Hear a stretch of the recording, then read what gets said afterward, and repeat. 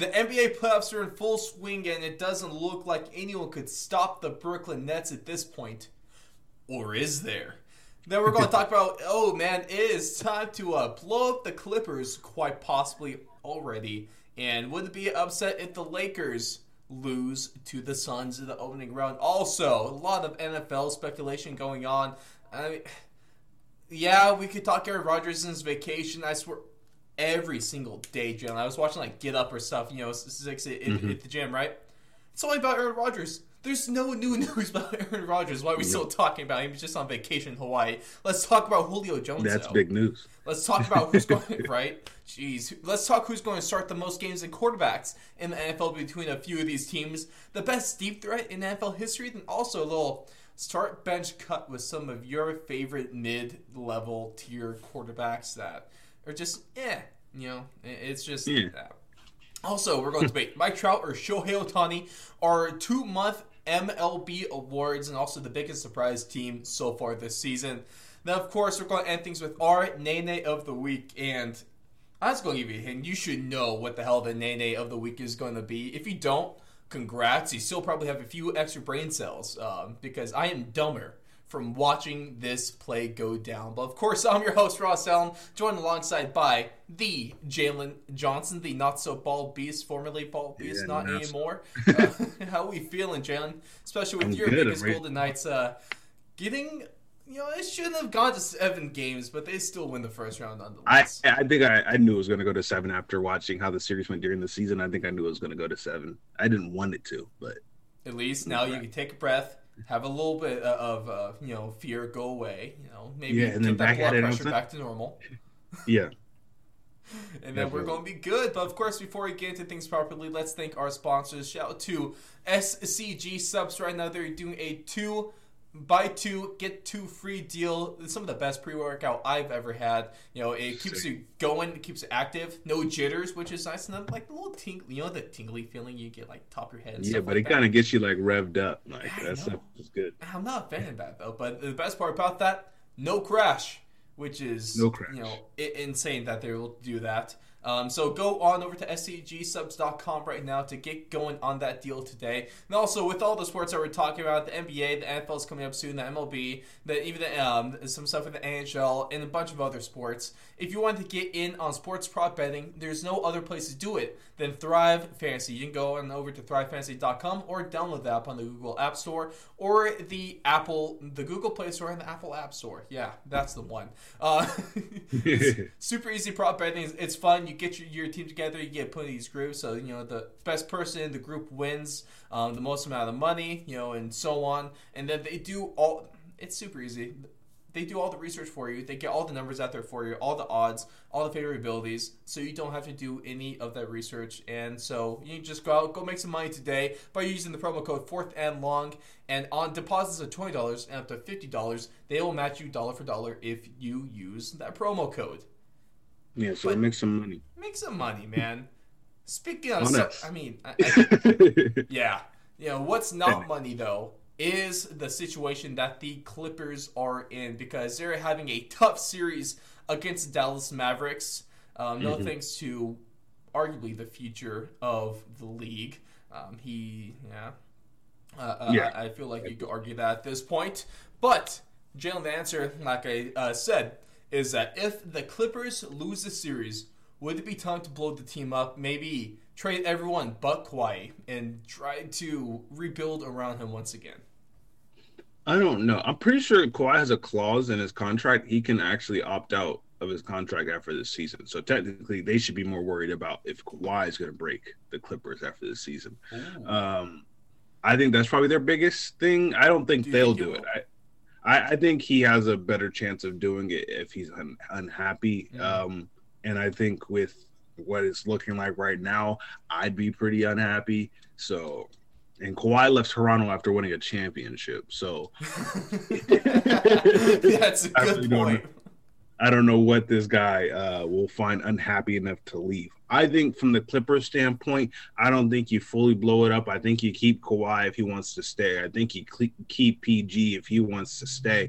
I think more of it's what's around those guys. If you guys can get them a third star, at least some more just bench or something like that to keep up with these other teams, then I think that's probably the better bet. I think you have to get rid of some of the other guys on the team, some of your other starters. I think you rebuild around those two guys and you get another star in there, even if it's not another star, at least somebody who's above average in there that can help compete with them and be another scorer with them. I think that's the Clippers' best bet. But I think right now, overall, the biggest threat to the Clippers after the season, obviously right now the biggest threat to the Clippers is the Mavs. But after the season, I think the biggest threat to the Clippers will be Kawhi deciding on that opt-out or not. And that's the funny question that you also bring up is how the hell do you keep Kawhi Leonard happy? Because he wasn't happy in San Antonio with arguably the greatest coach of all time, with a really solid team that consistently made the playoffs and always put themselves in a spot to contend for a finals. Then you go to Toronto, and then you literally win the finals, and you still leave that team. And now you're with the Los Angeles Clippers, and you have, at least on paper, a good team around you. But they've never really seemed to put it together, or at least not full games for a meaningful stretch of time. Yeah, playoff P is in full swing right now. So I saw a meme like a couple days ago after they lost, and someone was like, Kawhi was like looking at PG on the sideline. He was like, "Who started calling you playoff P?" Like, I want to know. Oh, that's awful. It's too accurate though. It's just not a good look for the Clippers, and I'd be scared to be a Clippers fan right now because those Mavericks are looking mighty scary. Then one of the other things we wanted to talk about is, of course, all season long, ever since they got essentially a dream team where they just took every single star and put them on the same basketball court with the Brooklyn Nets, they've been the favorite for the finals for a long stretch of the season, and to most people, they still are. But so far in the playoffs, I mean, they've been just absolutely handling the Celtics. It just hasn't looked good. I mean, besides Game 3, where the Celtics had a good one because Jason Tatum is out of this world. Quite frankly, he's just a madman. The Bucks, the Nets, they've looked really good. But another team that maybe people might be overlooking in the East, well, it's kind of tough to say overlooking because there's a lot of people that think they're really good too and think they have a good shot at the finals, is the Milwaukee Bucks. Now, it feels like the Nets are overshadowing the Bucks, but if you look at it right now, I mean, they're sweeping the Heat, and they've looked unstoppable in any one of those games. So, are the Bucks actually the better team than the Nets? No. I think right now the Bucks are completely put together and they're working the way they're supposed to. Mm-hmm. I think one of the bad things about having, I mean, obviously it's not really a lot of bad things about having stars like Durant, Harden, and Kyrie on your team. But one of the bad things about how dare you leave off Blake Griffin, okay? Oh, and Blake Griffin. But I'm saying the big three right now, it's those three. They can have bad nights. And I feel like sometimes they feed off each other, and sometimes when one of them has a bad night, all of them have a bad night, which is a hard thing to kind of believe when you have stars like that. I think against Jason Tatum and the Celtics, or whatever that was, I forgot. I'm pretty sure it was last night of this recording. They just couldn't stop Jason Tatum, and then Kyrie couldn't get going, and then Harden and Durant, they couldn't keep up after that, and they ended up losing to the Celtics in Game 3. I think when they put it together, they're the best team in basketball right now. I think the Bucks have an advantage when all you have to worry about is getting Giannis going. You don't have to worry about feeding three other people the ball to make sure that they can get their flow going. You don't have to worry about getting somebody else the ball so they can get their shot down and get heated up. You just have to make sure Giannis gets the ball, and then everyone else is making their plays that they're supposed to make. And it's slightly easier that way. Obviously it's always still great to have that many stars. But I just think right now the Bucks came into it knowing their game plan. Look, we're going to do Giannis. We don't have to worry about going through anybody else. If someone else pops off in the playoffs, someone else pops up in the playoffs. But their game plan is get Giannis the ball, let Giannis make plays. The Nets' game plan right now is, hey, today it might be Harden's game. Tomorrow might be Durant's game. The day after that might be Kyrie's game. The day after that might be Blake's game. So I think that's slightly more difficult when it comes to playoff time. So are you saying something like the 100% Bucks, like when they're at their peak, that's like the 80% of what the Nets can do? It's something like that? Yeah, I feel like their 100% is when they play at the rate of the Nets when the Nets are having off games. So I guess with these two teams, it kind of depends on what your philosophy is. Because to me, out of these two, the Bucks have the higher floor, but the Nets have the higher ceiling. Yes, so for sure. I think with those three stars, when they have bad nights, you want them to keep shooting because you want them to turn the night around. But when you have them all trying to just shoot and it's not working, then you end up down by a good amount of points trying to heat your guys up, and it might be too little too late. Giannis is having a bad night. You just let the rest of the team play team ball until he picks the hell up, and you're good. But when your stars like that, when you have three stars playing like that together, bad nights or bad shooting nights for any of them is kind of bad for the team because pretty much the Nets defense isn't the best. But at the same time, they don't worry about it because they can outscore anybody when they're having a good day for all their big three. But as you saw, Jason Tatum drop 50 and Kyrie didn't have the best game. I'm not saying that's like a sign of things to come, but Kyrie didn't have a good enough game. The defense didn't play good enough for them to slow down the Celtics. They couldn't outscore them. They lose. And I mean, yeah, that's basic basketball, but at the same point, it's even more that for the Nets because they don't have just like some intimidating defender down there, you know? So I think right now that the Bucks are playing better, especially with they're playing the Heat. I think they're a worse matchup for the Heat than the Nets are for the Celtics. That also comes in. And then one of the last things we want to talk about with NBA today is would you consider it an upset if the Suns, the number 2 seed Suns, were able to knock off number 7 seed Lakers? Now, I gave my opinion a little bit earlier on our Instagram and Twitter page, which you can go follow Twitter at Fourth Long Radio, Instagram at Fourth Long Radio, or just go to thefourthlong.com. And then all the links and anything Fourth and Long could be found there.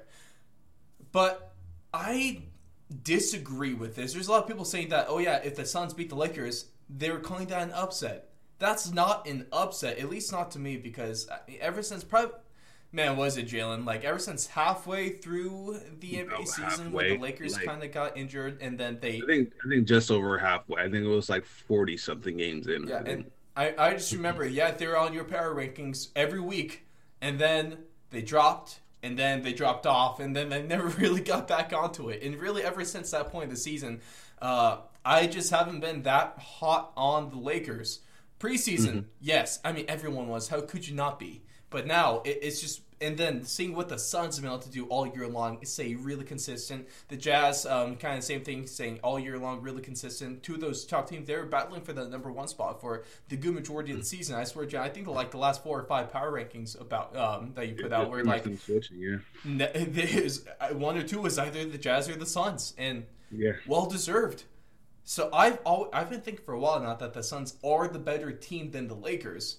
So if they win this game, or this series, especially as a higher seed, that's just expected. So to me, it's not an upset, and I don't think it should be considered one.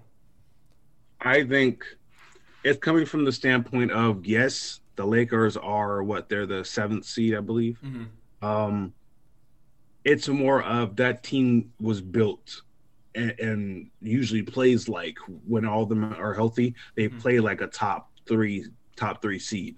I think that's where the whole upset thing is coming. And with all, for those of you guys who pay attention to odds and stuff like that, the Lakers were given the second best odds even after all of that when the season ended. They still had the second best odds to win. And then also when you look at it, they have AD and LeBron back and both playing very well right now. Well, maybe except for that first game.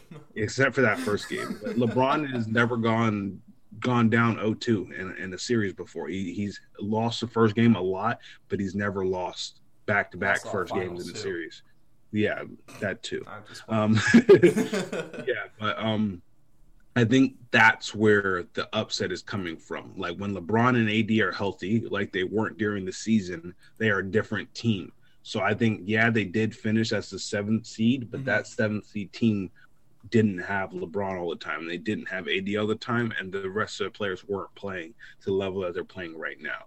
I think people are pretty much reconsidering this Lakers team as a whole different team with them, all those players back and playing the way they're supposed to. I think that's why people are more considering this an upset.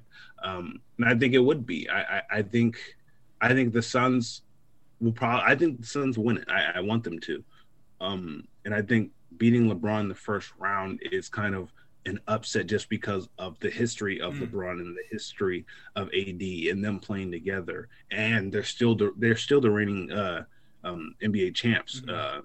And they're trying to repeat. So even though they are the seventh seed, I still think it would be an upset for the Suns to beat them in this situation in the current standings of where everything is.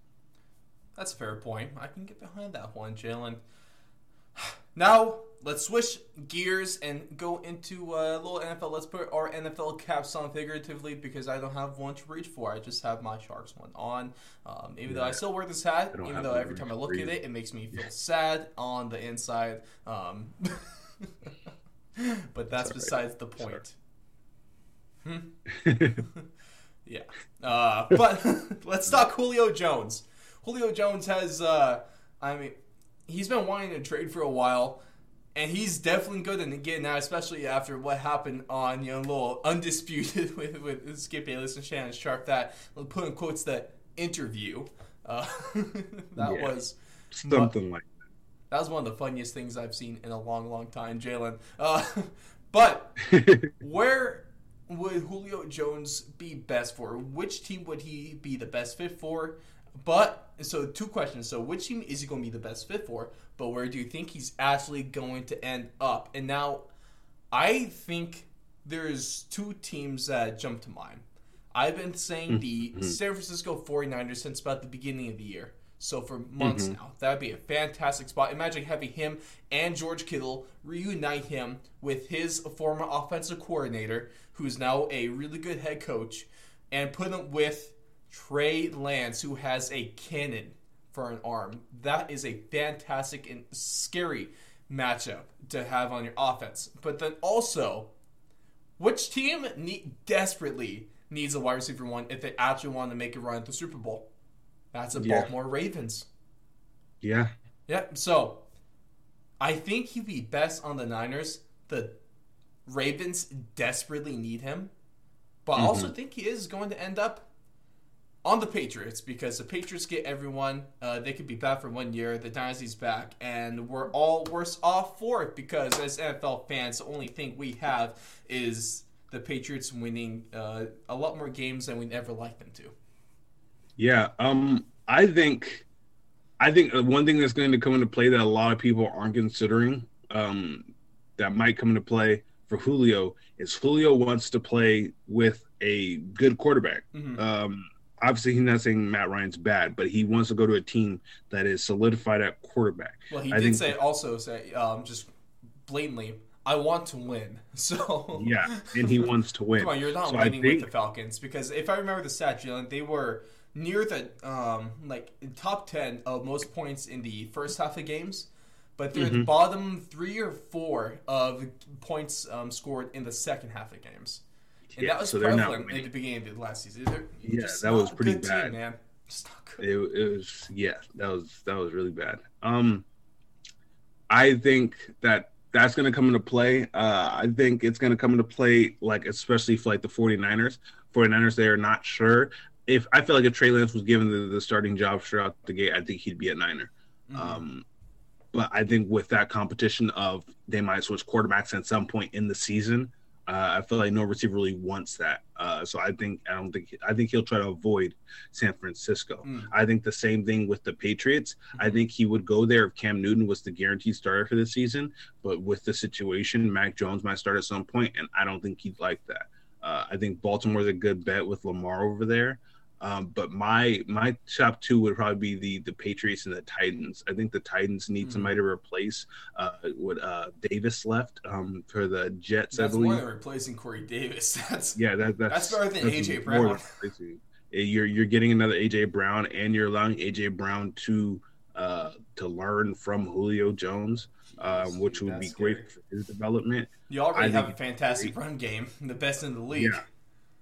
And then I don't know, not even as a Cardinals fan, but like I was like looking through the stuff, and then DeAndre Hopkins had posted, "Remember what we talked about?" And it was a picture of him, DeAndre Hopkins, Julio, and AJ Green.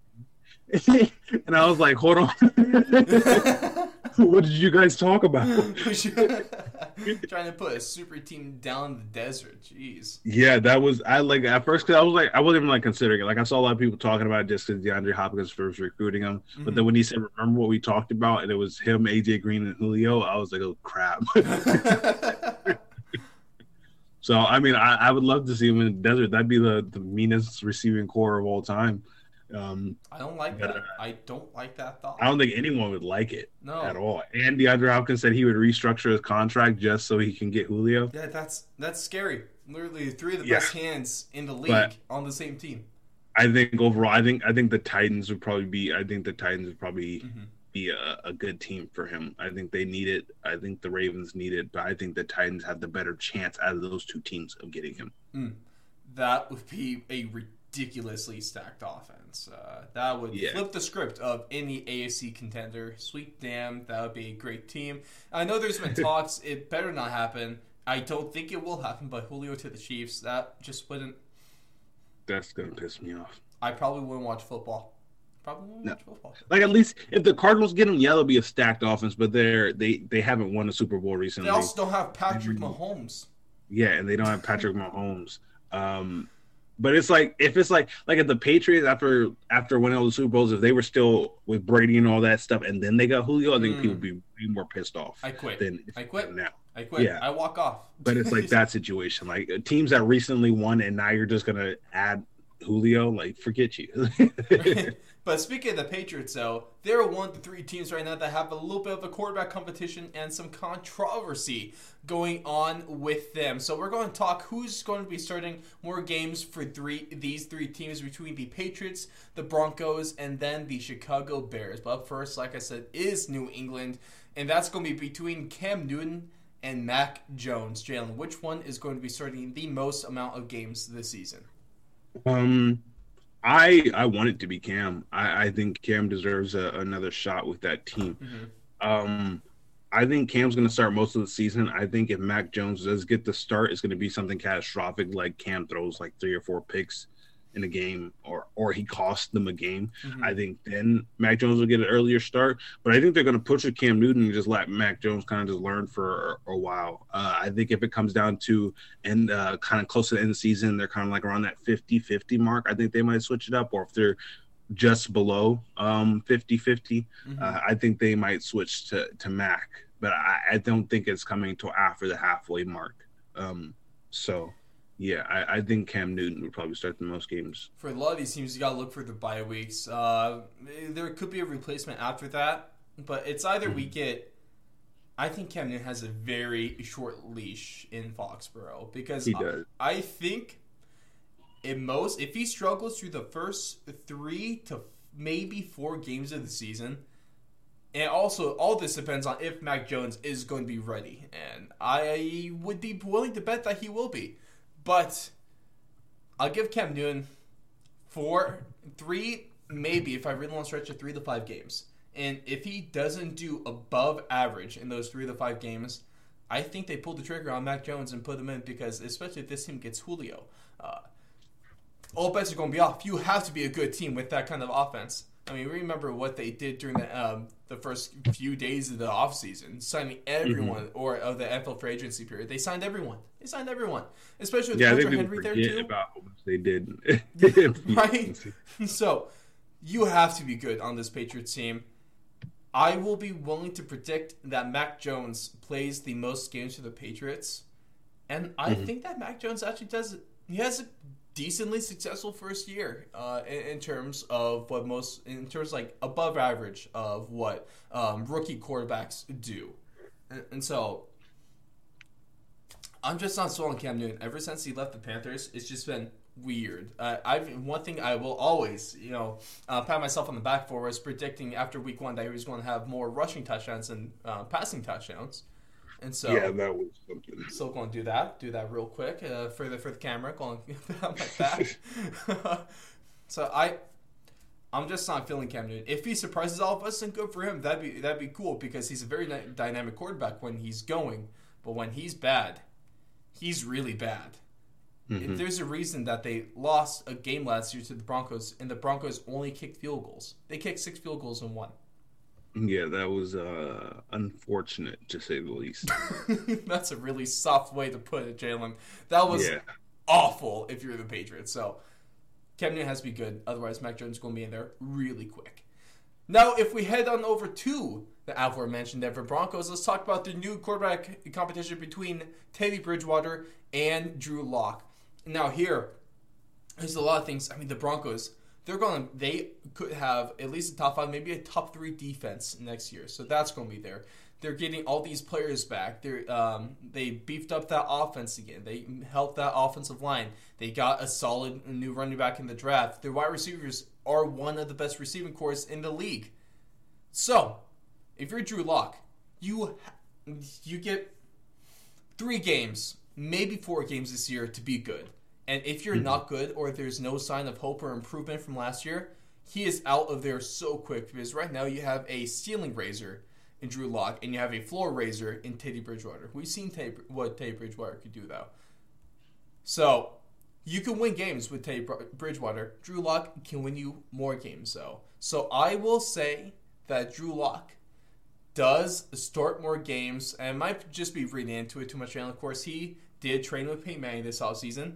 And if you look at what he's doing in practice, he has changed his pre-snap stance to Peyton Manning's. Mm-hmm. So, that could mean everything. That could mean absolutely nothing. Will he become Peyton Manning, or will he become Peyton Manning right before he left the Colts? Which Peyton Manning are we getting? We're getting 2014 Peyton Manning. Oh, that would... No, we're not going that far. I think Drew Lock starts more games than Teddy Bridgewater, no. But he's on a very short leash, shorter than Cam Newton. I think Drew Lock is traded to the Steelers at the trade deadline this year. Wow. So that Teddy Bridgewater can take over as quarterback, and that they can draft another guy coming up in the next few seasons. I think Drew Lock's going to struggle, but I don't think Drew Lock's a bad quarterback. I think it's going to just come down to a little early play. And I think Teddy Bridgewater is going to get a shot just because Drew had a bad game. And I think Teddy's just going to run off with it. Do I think that they're just going to be like a dominant team? No. But I definitely think that Teddy Bridgewater, if you give him the opportunity, he will take that team and he will run with it. And he won't give them a chance to even want to put Drew Lock back in. I don't think he's going to have like an MVP type season or anything like that. But I think he's just going to be too consistent to take him out. It's going to be kind of like one of those things, like if your quarterback gets hurt, you put somebody else in, but the guy wins 6 games in a row, you're not going to pull him. So I think that's what happens, and I think at that point they just decide, hey, look, we're going to stick with Teddy. Someone else is going to need you. I think a team that might end up needing a quarterback, or at least a quarterback to compete, is definitely going to be the Steelers. So that's what I have. Of course, this conversation about the Broncos quarterback doesn't really matter because they're going to be getting Aaron Rodgers on June 1st. So, I don't know about that. I do know about that. Oh, we're getting so close to. We're there, Jalen. We're there. Yeah, Aaron Rodgers is going to be traded to the Denver Broncos, and it's going to be good. And then the Broncos are going to win Super Bowl 56. Yeah. That's what's next on the agenda? Andy Dalton or Justin Fields of the Chicago Bears are the last team, and this is the easiest thing. Justin Fields might be starting from day one. Now, that's not necessarily because he's ready, but it's because it's the Chicago Bears. And when was the last time they actually had a proper quarterback situation that went well for them? And Justin Fields is going to start way more games than Andy Dalton. Andy Dalton's going to be a good backup there, though. hair on the sideline is going to match the colors of the logo very well. Yeah. That's unfortunate. I think Andy Dalton, I don't think he starts more games. I think he starts the season as a starting quarterback. Mm-hmm. I think he's gonna throw like 3 picks in week 3. And then so I'm just gonna go all threes here. He's gonna throw 3 picks in week 3 and get replaced in the third quarter. Wow. For Justin Fields. If you predict who is that, then gonna change his jersey number to 3, and he's gonna win the game by 3. I'm kidding about the jersey number change. Obviously that can't happen. But then they're gonna win the game by 3. Wants guaranteed success, he changes his jersey number to the number of the greatest quarterback in Bears history, which of course is Jay Cutler, number 6. Never forget. I thought you were gonna say 10, Mitch Trubisky. Dude, no, Mitch sucks. Nah.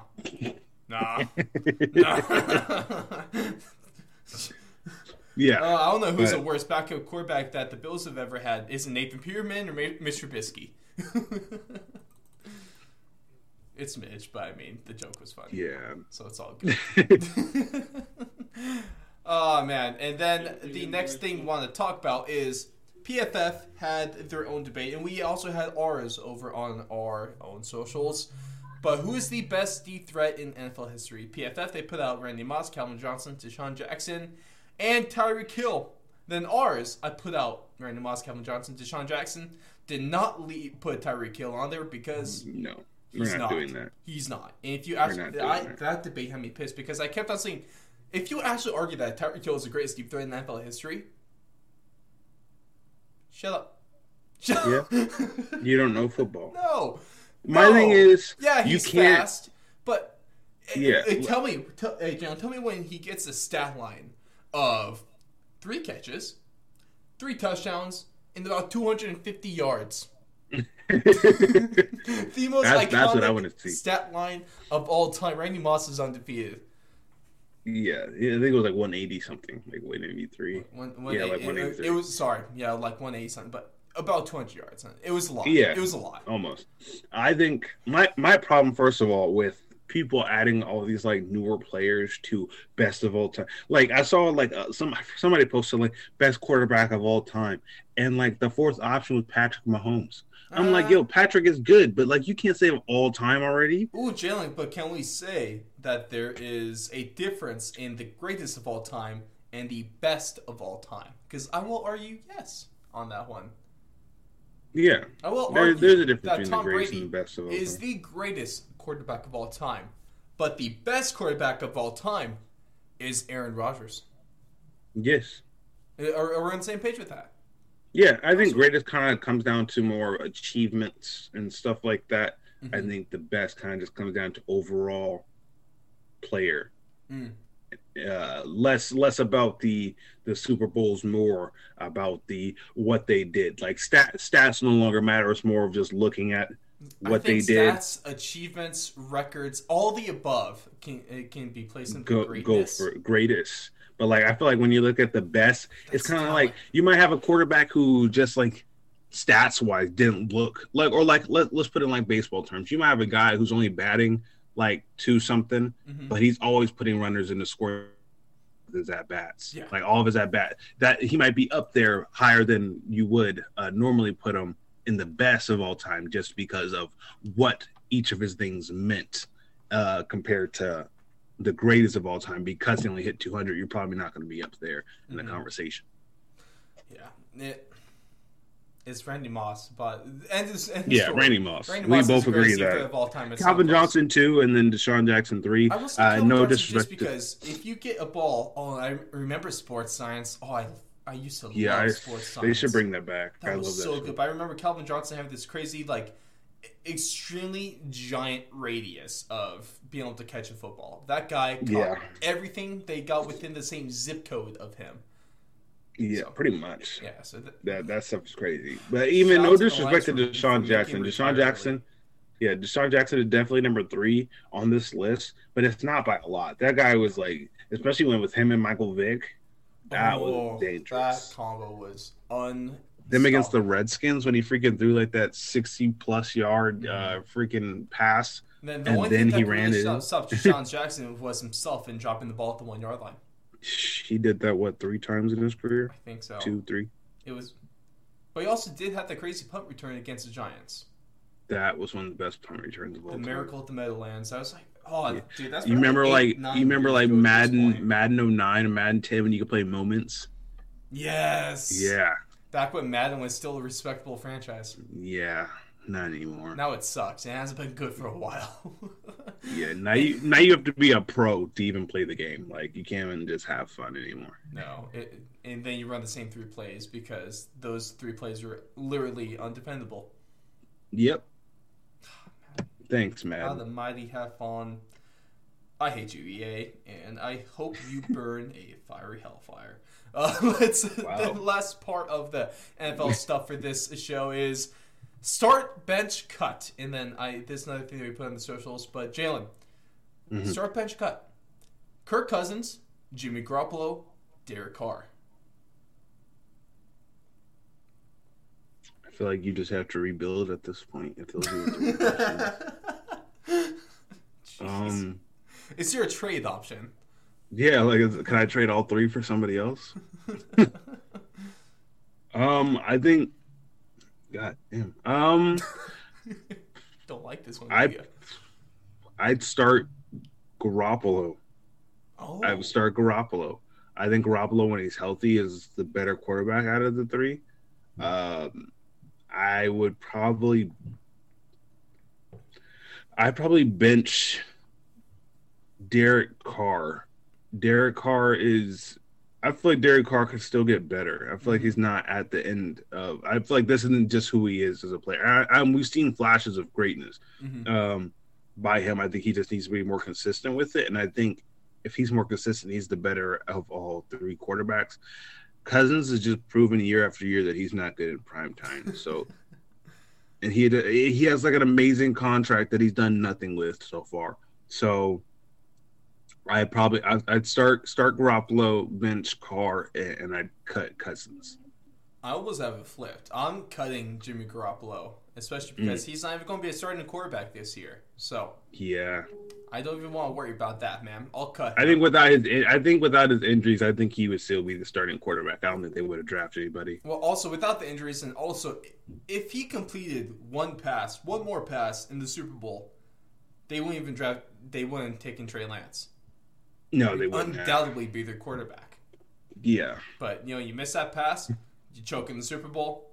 That's what happens. The NFL's cutthroat, and they... Technically, the Chiefs did this because the Chiefs are the reason Garoppolo got hurt.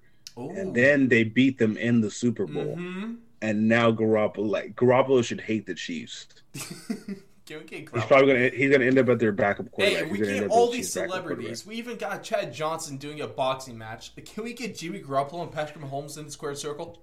I think Patrick Mahomes would knock Jimmy Garoppolo the hell out. Hey, I think Garoppolo fights dirty. I think he does too. But I think if it's like a actually sanctioned fight, have you not seen his chin? He has a chin of granite. Okay, that jawline is granite. Yeah, he's not. That might be granite. That might be granite, or it might be just a nicely cut glass. Hey, the cool thing about that though, Jen, he has a chin. You can't hit the knees. You can't take him down, so you can't hit him with leg kicks like in MMA. So he'll be fine. That's his weak point. I don't know. But I'll be benching Derek Carr because he's still a good quarterback. He's an above average quarterback. But I'm actually going to be starting Kirk Cousins because most games are not going to be in prime time. And when it's not in prime time, I like Cousins more than all 3 of these guys. Yeah, but then you're going to win for one season, and the next season you're going to have mostly prime time games, and then you're screwed. Oh, it's so tough. At least Kirk Cousins does have one primetime win, and that happened on Monday night last season. I forget the week, but it was, changed his nickname to the Monday Night Messiah because that guy's, that's his thing now. So it's all good. I guess. Now we're going to about cap things off. Last sport we're going to be doing is the MLB, and first question is, who would you rather have right now? Not. Ooh, actually, slight change him. Who would you rather have? You can build your franchise around one of these 2 players. Is it Mike Trout or is it Shohei Ohtani? Are we just going with the player in general, or are we talking about just them as a career? Like right now? Right now, you take them in their prime. Who are you building your team around? Prime? Mike Trout. That's fair. Trout. The greatest baseball player of all time. Yeah, pretty much. I mean, like Shohei Ohtani. If we're talking about like right now, like how they are right now, their ages and everything like that, I'd probably take Ohtani just because I might. We'll do primes. Yeah. If we're doing primes, I'm taking Trout. But if we're doing right now, I'm taking Ohtani. To be honest, this is really tough for me because it seems to be that Shohei Ohtani's only weakness is Bart and but in traffic at this point. That's still one of the most ridiculous stories I've ever heard. Shohei Ohtani missing his start because their bus got caught in traffic, so they had to take Bart, but Bart like missed a stop or something like that. It was. Mm-hmm. Oh, don't you just love public commuting? You know, public transport. Yeah, that's highly unfortunate. So great.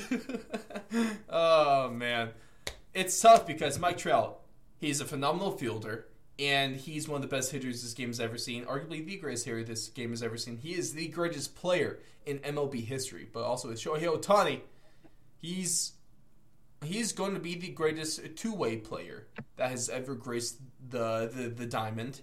He's also going to be a better player than Ichiro Suzuki. I am comfortable with saying that right now. I'm probably going to get proved wrong about 10 to 12 to 15 years. Probably, also, yeah.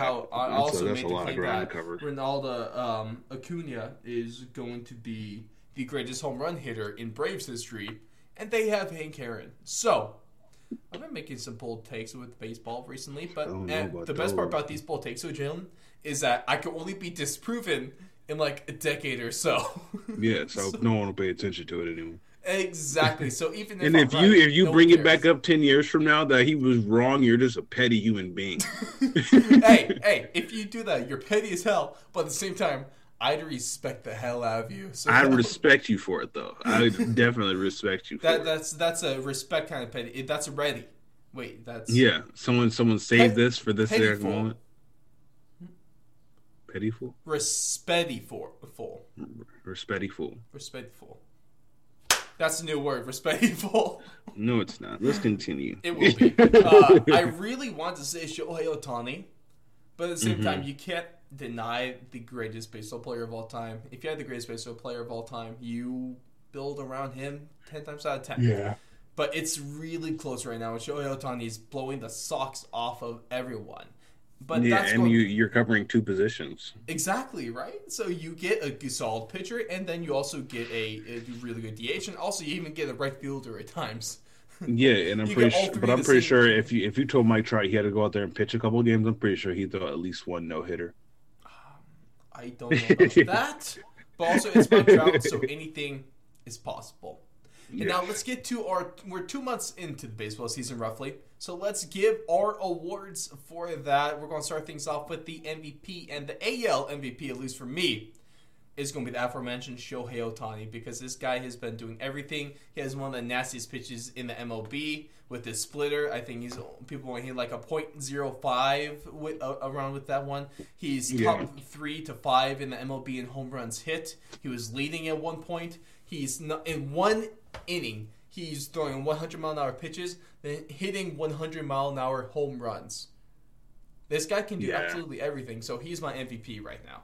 Yeah, AL, he's definitely my MVP. I don't think anyone could really argue against that. It's fucking Shohei.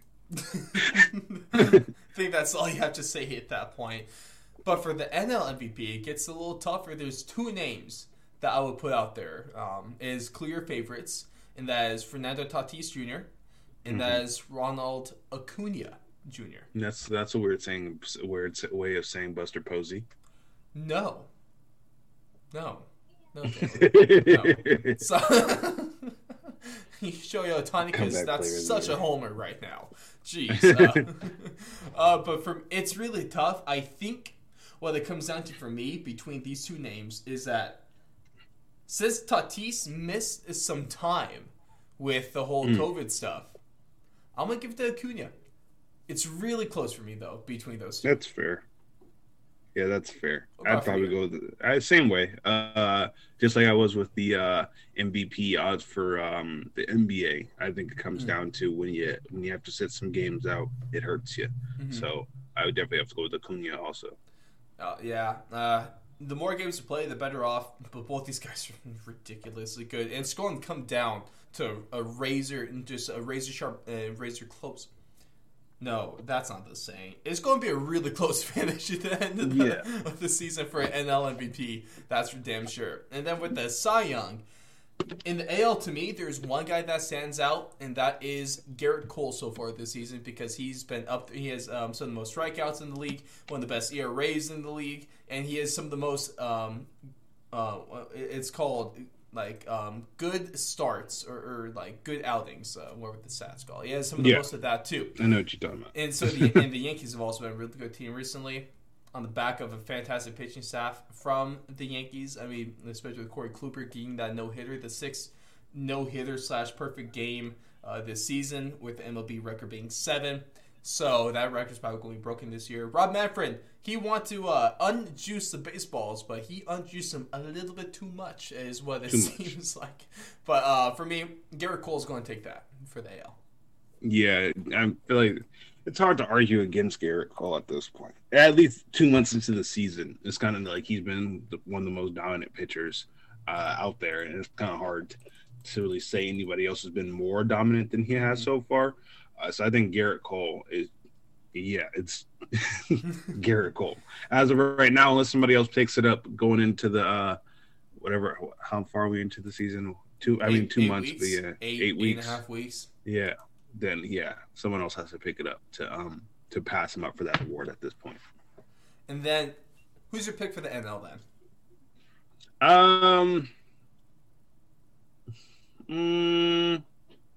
I swear, if you give me a Giants player. I mean, I wasn't gonna say Gossman, but no. Probably. Unfortunately, Bauer. Are we really gonna mention all 4 of these picks? Yeah. Wow, Trevor Bauer been playing. The thing with Trevor Bauer is that there's a lot of I guess leeway. The NL Cy Young, I think right now is a lot more open than the AL Cy Young because right now, one of the things is that Trevor Bauer, and some of the most strikeouts, he is top 5 in strikeouts currently. Mm-hmm. He has quality. He has 9 quality starts on the season to his name. Then also he has a low earned run average, and then he also has a decent amount of kind of a lot of people like for the Cy Young, they look at ERA. The current ERA leader in the league is Jacob deGrom.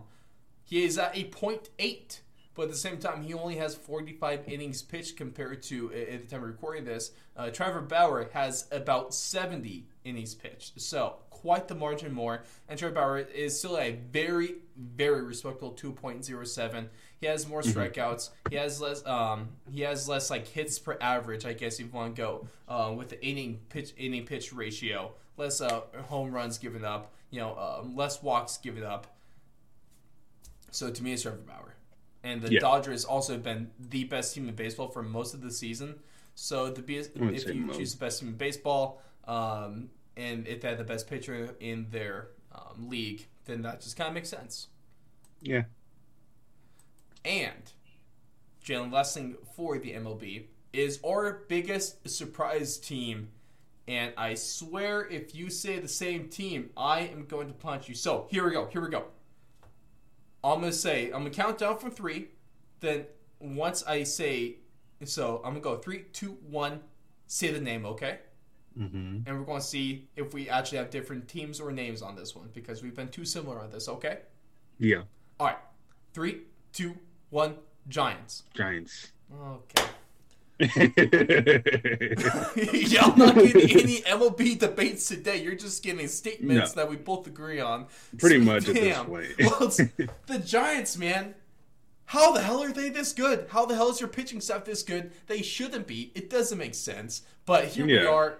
Because one of the weirdest things, I mean, I think their bullpen might be the biggest enigma that I've seen in the MLB for a while because they win them games, but they're also the reason they lose games. Yeah. And also they have one of the best records in the league. And they had the best home record in the league also right and now. then they've been better than the Giants, better than the Padres at points this season, and it's just been a slugfest between those three teams in the NL West. So, yeah. Man, I don't know why they're this good, but that's I don't why think anyone does, surprise. but I'm happy. This is usually around the time of the season I start checking out because we're usually like 18-40 or some shit. But yeah, I don't know. The team has been great. A lot of our older guys on the team, like Crawford, Posey, Belt, Longoria, were all expected to just have below average years and kind of have the team be broken up again next season and restart over. But those four guys have just shown like age means nothing, and they've come out and just killed it. And then I feel like yesterday's game from the day of recording against the Dodgers was pretty much the perfect example of the season so far for the Giants. The Giants Posey hits a 3-run home run to put the Giants up by 3 to pretty much almost secure the win. Then the Giants bullpen allows a 3-hit homer, 3-run homer to go off in the bottom of the ninth. Oh, great. And then at the bottom of the ninth, like last out, Pujols hits pretty much almost a guaranteed home run, and the Giants rob him. And then they win again by 3. The Giants win by 3 in extra innings. And if that doesn't explain this Giants team's ups and downs and somehow still winning games, I don't know what does. Yeah. The Giants, man, I don't like them because I'm an A's fan. So obviously you can't like them. It's just in the DNA, you know? But I sure as hell respect them, even though I don't understand them at this one season. And it's not even numbered year, so you can't even use that argument. I mean, yeah, you can't. But let's just say last season didn't count, so we're just making up for it. Okay, I don't know. But ladies and gentlemen, it's time to wrap things up with the Nene of the Week award. Don't tell me you have the same Nenes. Well, there's only one Nene, though, is a problem. There is only one. Oh, my damn. Like I said at the beginning of the show, man, watching this play made me lose brain cells. It made me reconsider everything I've ever done in my entire life. Yeah, for sure. Because I've never witnessed anything this embarrassingly bad. And if you don't know what I'm talking about, it is the Pirates and the Cubs. Because... yeah, you got 2 outs. You hit a little dribbler to the short. You throw it to first. The first baseman catches it in front of the bag, and then starts to run at the Cubs base runner. When you could you're less than half a foot away from first base. Touch the bag. Touch the bag. Yeah, literally, right when he started going backwards, I'd have been like, all right, and I would turn around and touch the bag. But no, he chases him all the way back to home. By this time, the runner at third came in and scored. And then you saw the Cubs base runner singling safe once that's 2 hours. He still needs to touch first. He taunted you and then ran. So he books it to first. The ball gets over, it gets thrown past him. The runner gets a second. The ball gets past the second baseman. It's just... Yeah, and the funniest thing that happened to me was after he made the second safe, the announcer then yells, "Keep going, you're invincible." And part of me was like, yeah, I kind of want to see if they'll get you this time. Just keep running. Just try to go for the infield. Look, at this point, like you're on the gods' time at that point. The gods are in your favor right now. Just keep going. It was such a stupid play. But obviously, hats off to the Pirates. Yeah, they just... You just got Nene like a mug. That easily, at least in Nene of the Week history, in the award history, that is the biggest and most brutal Nene. That is definitely in the running for Nene of the Year. And that's going to be, not even that, John. That might be Nene of all time. I just had to retire the award at this point because what the hell's going to top this? Yeah, we might have to make a new one at that point. It's just Pirates. Hats off to We're going to have an anniversary for this. Every single year we're going to rewatch that play and we're going to talk about it. I hate you guys for making me watch that. I hate you. Yeah, A multiple team of blind 6-year-olds probably could have done better than that. Probably. Actually, I've seen a blind baseball game before. It was pretty dope, actually. And it's probably better than what the hell the Pirates did. It was. It was. But on that really awful note, that's going to do it for us on episode 59 of Fourth and Long. Jalen, it's always a good time. Some good NBA stuff going, some MLB stuff going that we just always agree upon. At least we didn't agree on the NFL stuff, so you got a little bit of that going for you. Yeah, we usually almost always agree with baseball stuff, to be honest, since we started the show. I think we rarely disagree. It's an anomaly. But before we sign off, gotta thank our very prestigious Patreon supporters. Shout out to Ray Rodriguez, and for all your card collecting needs, go follow at The Big Bat Box on Instagram. Shout out to Ryan, and shout out to Neil and his YouTube channel, Chosen Problems. And then since we're done with the show, now you can go listen to some other of our great stuff, like this week's UFC Talk, this week's AFL Breakdown. Now, of course, most recent interview, once again, with Justin James, the UFC fighter in the featherweight division, talks about how he rode a freaking whale.